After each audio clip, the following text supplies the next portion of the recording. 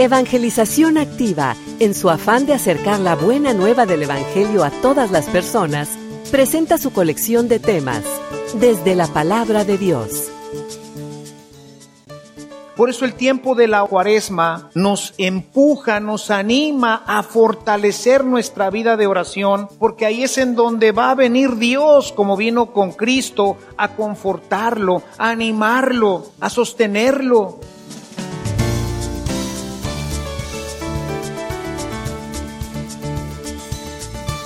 Este servicio te llega gracias a la aportación económica de nuestros suscriptores. Ayúdanos tú también a mantener este servicio activo. Participa con tu donativo y sigue escuchando estas enseñanzas.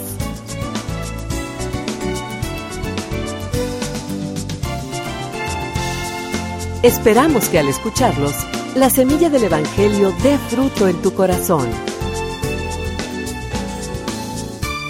Con ustedes, el Padre Ernesto María Caro.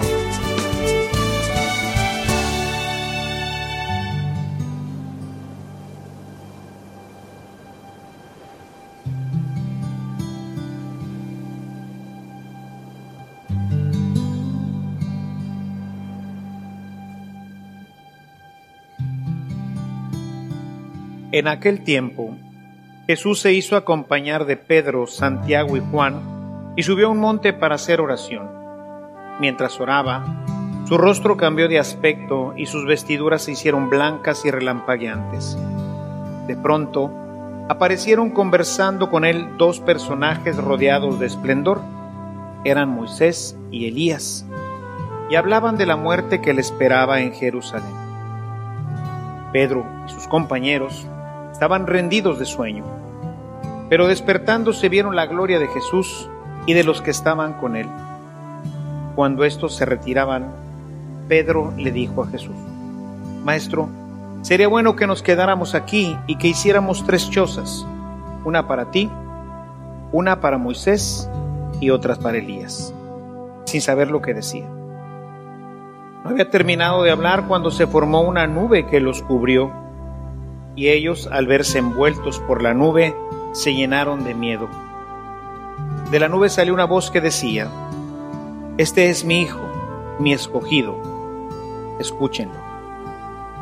Cuando cesó la voz, se quedó Jesús solo. Los discípulos guardaron silencio y por entonces no dijeron a nadie nada de lo que habían visto.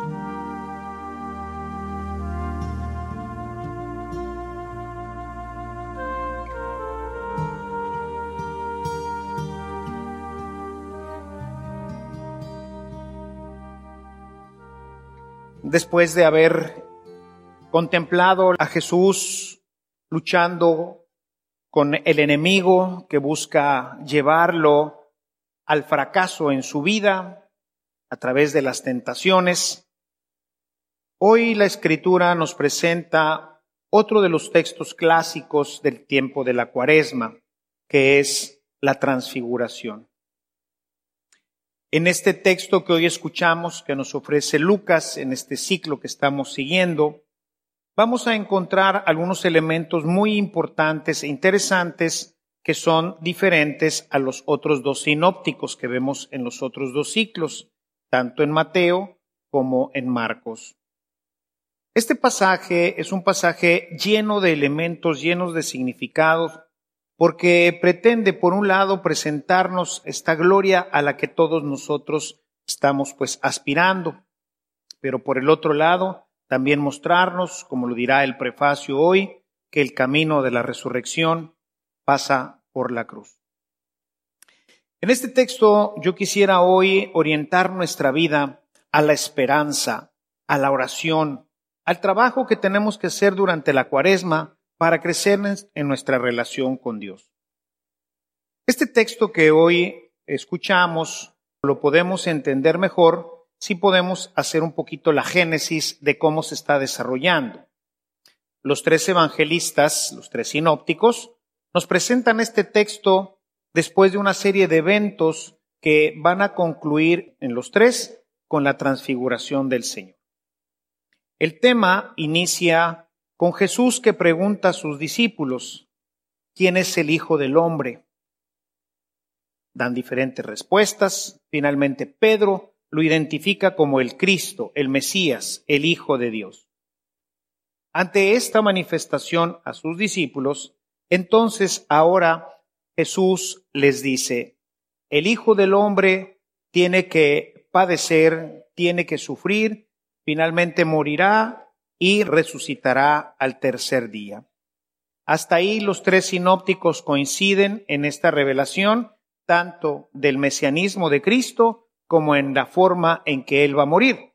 De esta forma se destaca que el mesianismo de Cristo no es un mesianismo regio, no es ese Mesías que ellos esperaban que se iba a sentar ahí en el trono de David en Jerusalén, iba a aplastar a todos los enemigos, iba a echar fuera a los romanos y le iba a regresar la hegemonía a los judíos. Jesús quita completamente o busca disipar esta idea para presentar un mesianismo diferente, que tiene más que ver con la Escritura, con las profecías principalmente de Isaías, el siervo sufriente. Se llega a la salvación, se llega a recuperar la libertad a través de la donación de la propia vida, que ya en la teología juanina encontraremos con si el grano de trigo no muere, no da fruto.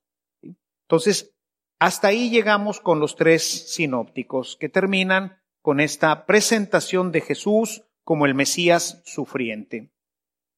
Marcos y Mateo van ahora a presentar al Mesías sufriente que pues no es comprendido por los apóstoles, y entonces el mismo Pedro se acerca a él y le dice, Maestro, pues esto no te puede suceder a ti, y trata de disuadirlo, trata de impedir que estas cosas pasen en su vida, porque obviamente él no alcanza a comprender.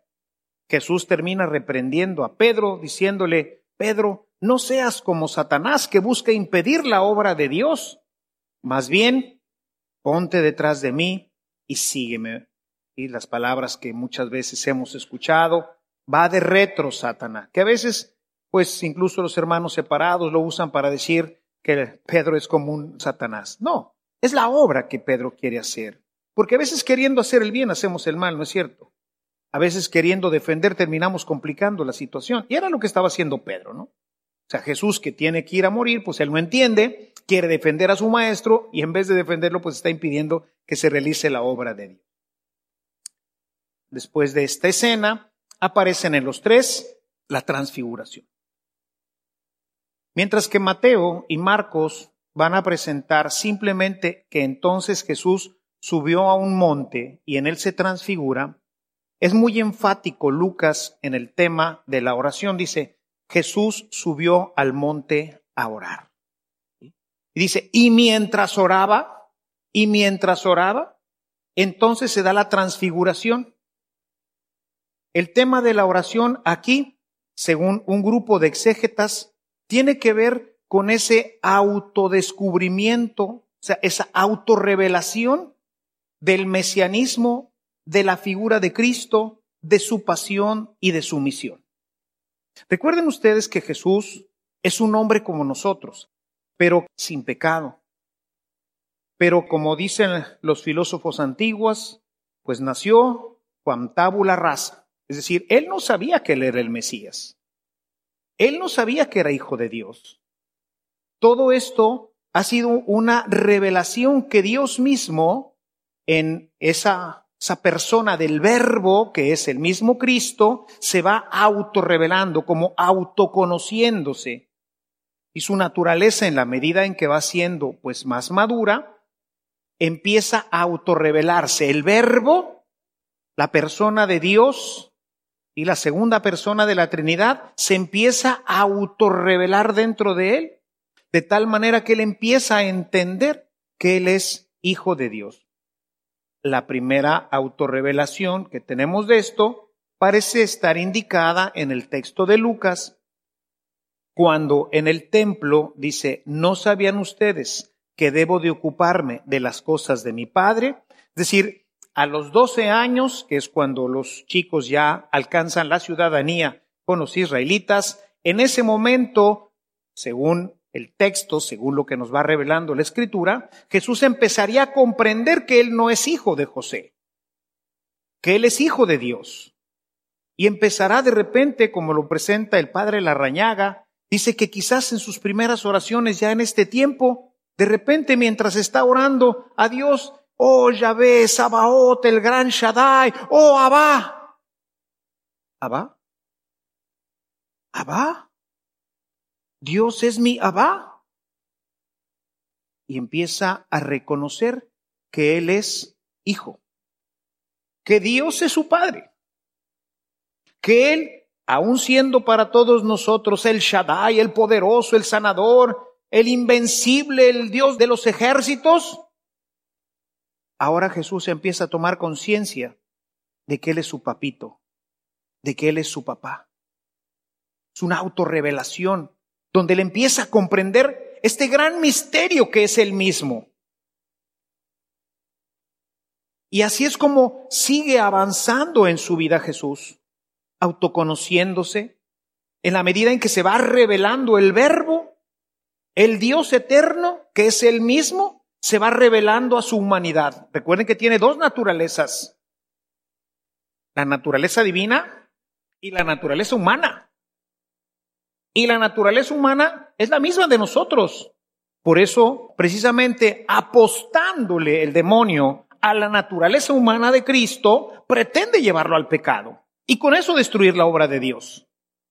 Apostándole a la naturaleza humana, a que la naturaleza de Jesús como humano es igual que la nuestra, falible, débil. ¿Quién no quiere más riquezas? ¿Quién no quiere más placer? ¿Quién no quiere más poder? Desde los niños chiquitos quieren dominar al hermanito, quieren dominar al primo, queremos dominar. Está en nuestra naturaleza humana. Y el demonio que conoce bien esto, pues le apuesta, y fíjense la osadía del demonio de decir, le voy a apostar, lo voy a convencer. Y le mostró todos los reinos del mundo, y le dijo, tú tienes poder para brincar desde este pináculo, ¿verdad? Es la parte más alta del templo, no te va a pasar nada. Tú tienes el poder de saciar todos tus apetitos hasta convirtiendo una piedra en pan. Después de 40 días, imagínense el hambre. Y ahora que estamos haciendo ayuno, al día siguiente del ayuno dices, ay Carlitos, ¿no? Échenme un panecito. Ahora imagínense 40 días. Le apuesta a la naturaleza humana de Cristo. Pues esta naturaleza humana va empezando a recibir esa autorrevelación del Verbo, de su naturaleza divina, y entonces empieza a comprender qué tipo de mesianismo es el que se revela en él. Un mesianismo de un Mesías sufriente. Imagínense ustedes, hermanos, que Jesús de repente empieza a darse cuenta que su camino termina en lo que ha dicho. Va a ser llevado con los judíos, lo van a martirizar, lo van a clavar en una cruz, pero al final resucitaré. ¡Wow! ¿Qué es esto? ¿Qué es esto? Y por eso en la visión de Lucas, Lucas lo propone como yendo a orar. ¿Por qué? Porque ahí es en donde Jesús descubre la verdad. Es en donde deja que Dios sacie sus inquietudes. Es donde entra en contacto con ese Padre que ya se le ha revelado, con ese Dios eterno, y entonces va a orar, como tenemos que hacerlo también nosotros. En los momentos de inquietud, en los momentos en que de repente todo parece estar oscuro, en que no entendemos qué estamos haciendo como jóvenes o qué estamos haciendo como adultos o qué estamos haciendo en el matrimonio o hacia dónde vamos, orar. Vamos a orar. En esa oración, ¿qué es lo que ocurre? Mientras que la gran mayoría de los exégetas, y como lo presenta incluso la liturgia, presenta que esta manifestación, esta epifanía de Dios en el Tabor, tiene que ver con los discípulos que han escuchado de Cristo que Él es un Mesías diferente, que es un Mesías que va a sufrir, que es un Mesías que va a ir a la cruz, pues ahora Dios les presenta a los discípulos que la realidad al final es la resurrección. Y que tanto Moisés como Elías, que representan la ley y los profetas, atestiguan que el final de esta vida no es la tierra, sino un maravilloso final que llamamos cielo. Hermanos, esta es la visión que muchas veces hemos perdido, el cielo, la resurrección. Y por eso los invito, aprovecho este momento de la homilía, para invitarlos el día de mañana a los ejercicios espirituales en los que trataremos precisamente el tema del cielo. Y ha sido para mí verdaderamente algo fascinante, a tal punto que ya me quiero morir. Entiendo claramente lo que dice Pablo, si me dan a escoger yo ya me voy. Ha sido fascinante descubrir que toda la Escritura está llena de pistas, está llena de signos, de elementos que nos orientan precisamente a lo que vieron estos apóstoles, la resurrección, el cuerpo glorioso, no solamente de Cristo, sino el cuerpo glorioso de Moisés y de Elías, que habrían muerto muchísimos años antes. La vida existe después de esta. Y existe con nuestros cuerpos. Vieron a Moisés y vieron a Elías. Y es muy interesante la exégesis, porque cuando leemos con detenimiento, vamos a poder descubrir que, por ejemplo, en Lucas nos presenta que Moisés y Elías brillan también, pero no tanto como Cristo, porque Cristo es Dios, pero vamos a recibir una naturaleza semejante a la de Él. Y ha sido difícil para mí ahorita el tratar de construir una homilía donde no mezcle los ejercicios espirituales, porque quisiera ya hablarles del cielo y quisiera hablarles de estas maravillas de Dios. Pero centrémonos en lo que nos va diciendo Lucas. Bajo esta visión lucana, realmente la manifestación de la gloria de Dios, la manifestación de su propia gloria, no es para los discípulos, que servirá para ellos ciertamente, pero realmente la manifestación de la gloria y la participación de Moisés y de Elías, que dice claramente Lucas, y estaban hablando de la pasión de Cristo, vienen a ratificarle lo que él ya ha intuido, lo que Dios en sí mismo, él como Dios, ya ha comprendido de su naturaleza y de su misión. Y esa misión, casi podría decir, lo aterroriza. Es tan grande que poco a poco y en la medida en que más se fue acercando este momento, si nosotros fuéramos al texto de Lucas en Getsemaní, encontraríamos a un Jesús aterrorizado. Tan aterrorizado nos dice el texto que sudaba gotas de sangre. Pero aquí es en donde viene el centro de nuestra reflexión. En medio de estas situaciones difíciles, graves, para cumplir la misión que Dios nos ha pedido, cuando sentimos que de repente, como dice el Chapulín Colorado, ¿no? ¿Y ahora quién podrá salvarnos? Entonces Dios envía sus mensajeros.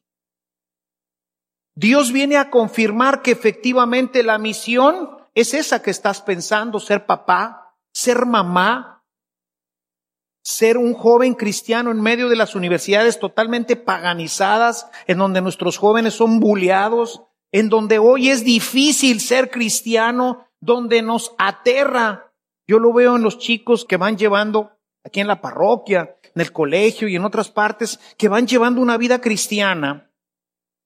Y a algunos les aterra pasar a la preparatoria o a la universidad, donde van a ser una gotita de miel en medio del mar salado, en donde los van a bulear, en donde los van a ridiculizar sus compañeros. Es una misión difícil, aterradora. Y creo que si los papás de hoy se pusieran a meditar un poco en su misión, también se aterrarían.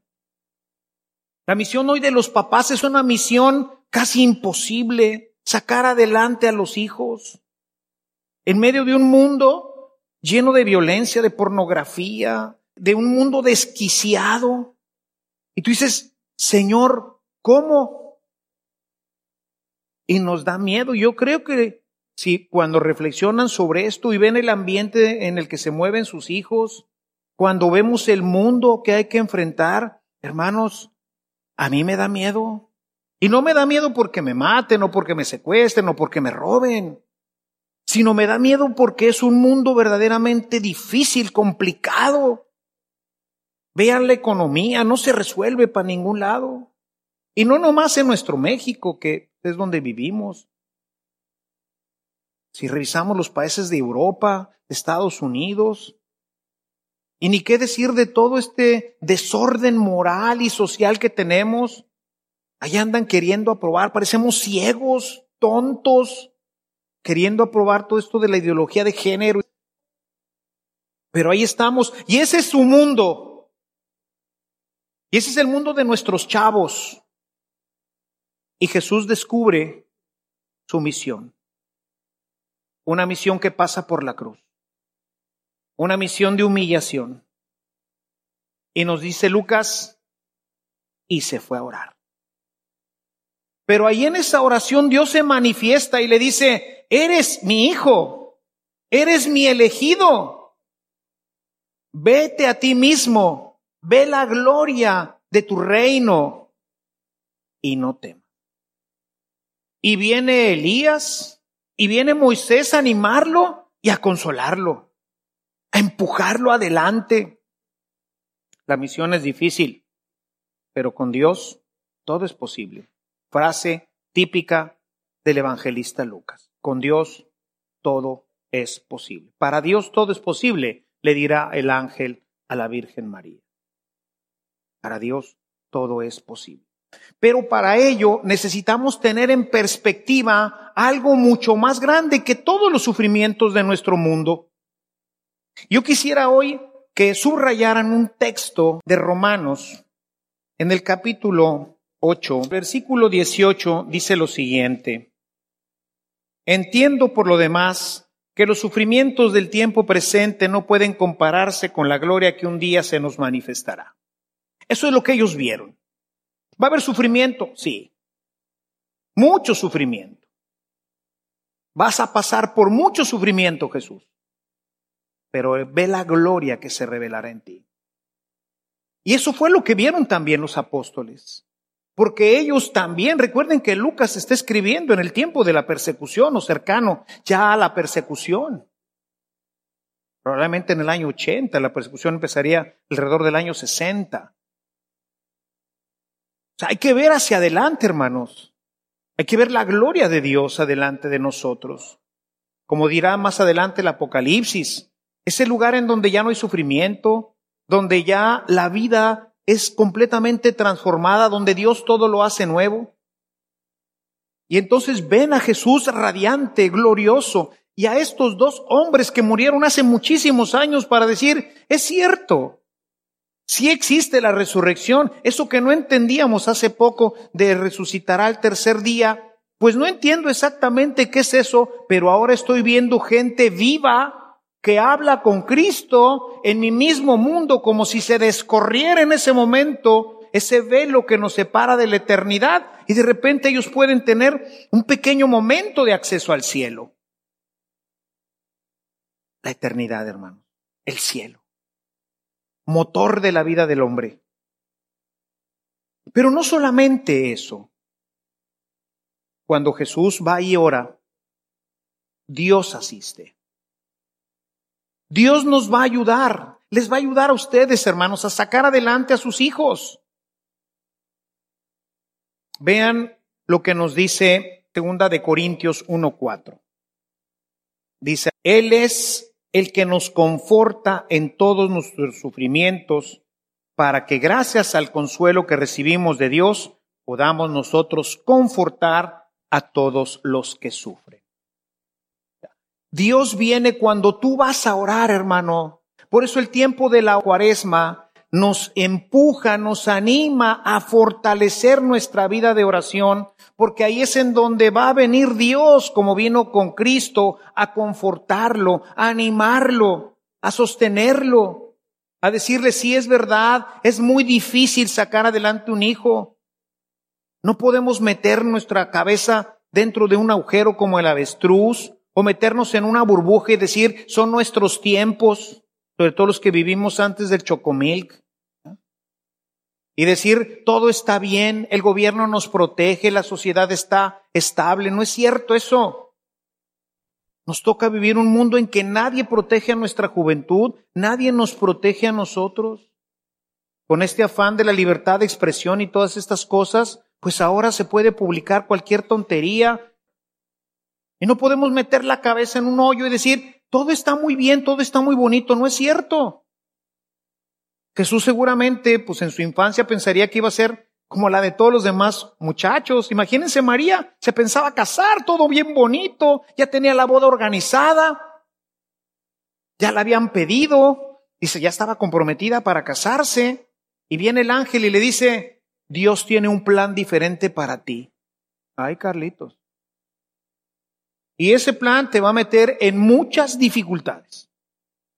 Vas a quedar embarazada por la obra del Espíritu Santo, no por un varón. Ángel, ¿y cómo le explico a José eso? ¿Cómo se lo explico a mis papás? Que estoy embarazada pero que no he tenido que ver con nadie. Dime cómo le voy a hacer. No, vas a tener que confiar. Vas a tener que creer. Vas a tener que lanzarte al vacío junto con Dios y entrar en su misterio. Señor, ¿cómo voy a sacar a mis hijos? Mi matrimonio. Imagínense hoy, qué difícil también hacer hoy un matrimonio. Cuando el hombre y la mujer trabajan, cuando tienen poco tiempo para la convivencia. Difícil. ¿Cómo? Ángel, dime cómo. ¿Y qué hizo el ángel? Pensando en Jesús en Getsemaní. Dijo, no, yo vengo ahorita y ahorita te voy a aplastar a toda esa raza. Tú no te apures, yo aquí hago. No. Dice, venía y lo confortaba.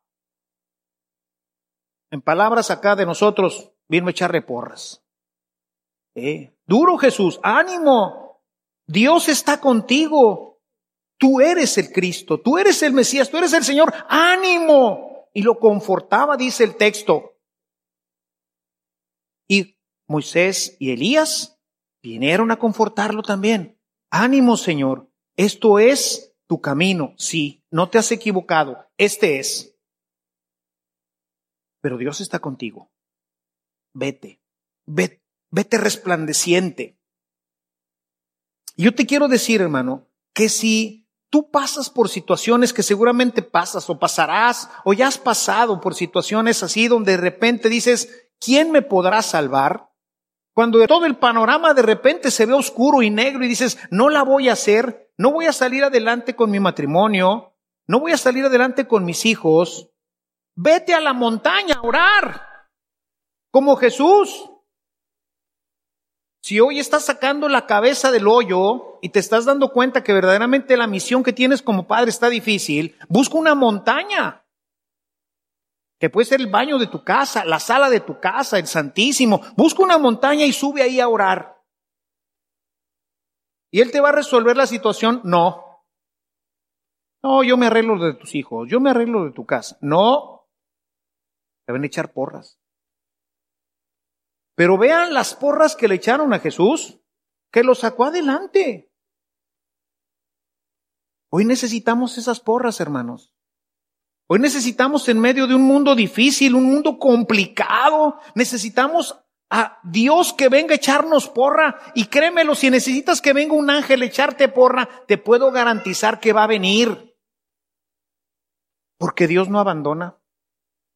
Hay un texto hermosísimo, Isaías 49:15. ¿Podrá una mujer abandonar a su hijo recién nacido? Dice Dios. Pues aunque exista, que sabemos que existe, pues aunque exista, yo no te abandonaré jamás. Y con esa confianza Jesús se lanza al martirio. Y con esa confianza los apóstoles más adelante se lanzarán a la misión. Esa es la confianza que tú como papá necesitas.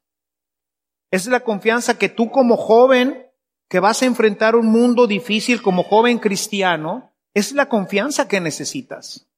Saber que Dios no te va a abandonar, que Dios va a caminar contigo.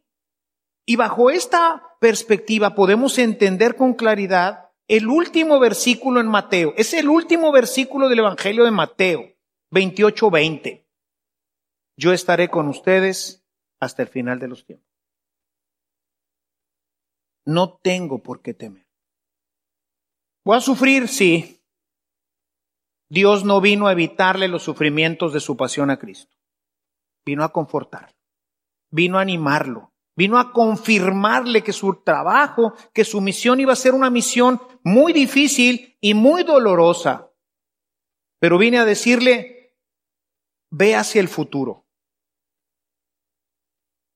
No el futuro de 2 o 3 años, no, ve el futuro, ve la eternidad, hermano. No podemos nunca quitar la vista de lo que Dios ha prometido para nosotros. Porque podremos pasar por muchas dificultades en este mundo.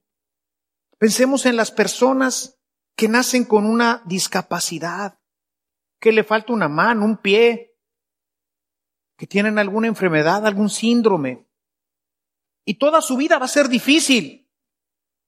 Y ahí está Dios. Pero hay que buscar la montaña. Hay que buscar esa montaña en donde en la montaña desaparece esta realidad, que es la que nos atormenta, la que nos hace la vida difícil, y podemos contemplarnos ya en el cielo. Podemos saber que, como leíamos ahorita de Romanos 8:18, todo vale la pena y Él nos va a sostener. Dios viene a animarte, a hacerte la vida, y podemos decirlo, mejor, porque aceptas tu misión de ser papá, tu misión de ser joven. ¿Cuántas veces a lo mejor no tenemos una incapacidad física? Pero ¿cuántas gentes sufren, no avanzan, se atoran en la vida porque son flacas y quieren ser más gordas?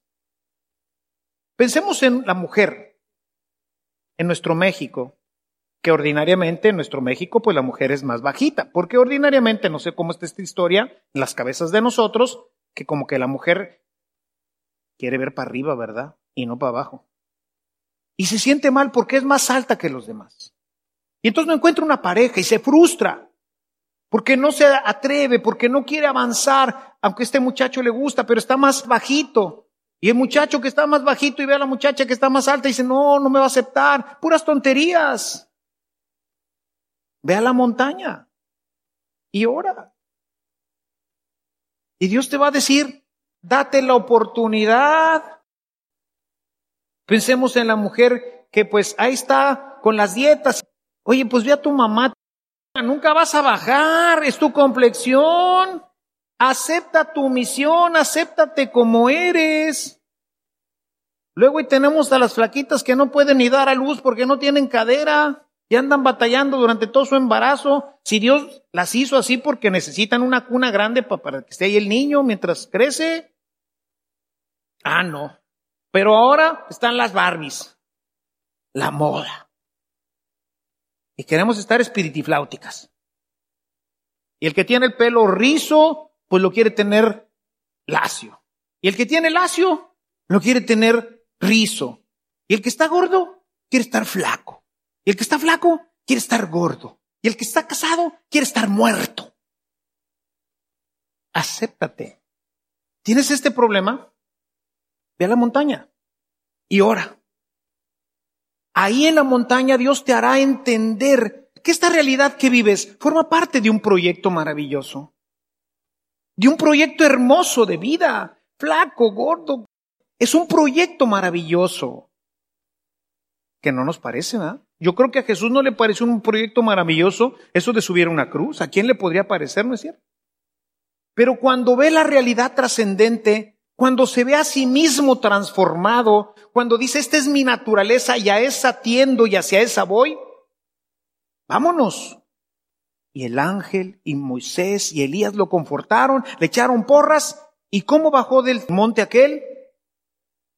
A echarle ganas, ¿verdad? Fíjense, en el capítulo 10, Jesús va a decir que tomó la decisión irrevocable, ahora sí, irrevocable de ir a Jerusalén. Esta es mi misión, órale, sopas, la asumo completa. Y toma la decisión irrevocable. Y tú tienes que tomar la decisión irrevocable de ser un buen cristiano, aunque te bulen en la preparatoria o en la universidad.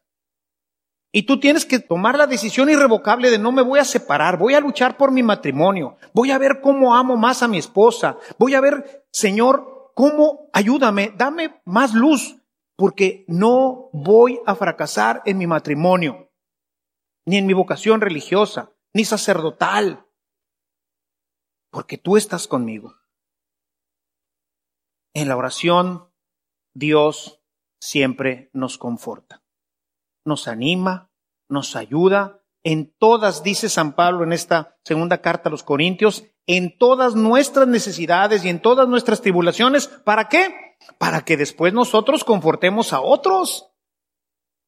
Y de esta forma, hermanos, se va realizando de una manera maravillosa el proyecto de Dios para nosotros. ¿Podrá una madre abandonar a su hijo? Sé pues, aunque alguien lo haga, yo no te abandonaré jamás. El Salmo 23. Aunque pase por cañadas oscuras, tu vara y tu cayado me sostienen. No tengamos miedo, hermanos. Podemos sacar la cabeza del hoyo, no seamos como el avestruz. Tenemos que enfrentar un mundo verdaderamente difícil, de la misma forma que Jesús tuvo que enfrentar una pasión verdaderamente dolorosa. Pero había que seguir adelante. ¿Por qué? Pues porque ese era el proyecto de Dios para él. Como para ti es ser padre, difícil. Como para ti es ser esposo, difícil. Como para nosotros ser cristianos, difícil. Como para mí ser sacerdote, difícil. Como para los jóvenes presentarse como cristianos en sus universidades, difícil, sí. Cada uno con su dificultad y su momento lo va definiendo. Pero Jesús, capítulo 10 de Lucas, toma la firme determinación de aceptar a cabal el proyecto salvífico de Dios que pasa por la cruz. Pero después de la cruz estaba la resurrección, que la había visto ya nuevamente. Recordó quizás su tiempo del cielo. ¿Tienes un problema? ¿Te bulean? ¿Tienes miedo de tu misión como papá? ¿Tienes miedo de tu misión como joven cristiano? ¿Tienes miedo de tu misión como esposo o esposa? Ve a la montaña a orar, como lo hizo Jesús. Y ahí en esa montaña Dios te revelará lo difícil de tu misión, pero al mismo tiempo te consolará y te dará todos los recursos y todos los elementos para que la puedas realizar perfectamente. No tengamos miedo. No mantengamos la cabeza dentro de un agujero. El mundo es difícil, sí, es el que nos tocó vivir. No pudimos escogerlo, es este. Pero en este Dios nos acompaña, igual que acompañó a Cristo hace 2000 años para tomar su cruz y para llevar el proyecto de Dios a la redención. Así te va a acompañar en tu matrimonio, así te va a acompañar en tu juventud, así te va a acompañar en tu paternidad, así nos va a acompañar a todos, hasta que finalmente lleguemos a gozar eternamente con Él. No tengamos miedo. ¿Estás angustiado, preocupado? ¿Te sientes desfallecido? Ve a la montaña, ora y Dios te mostrará su amor y su misericordia. Alabado sea Jesús.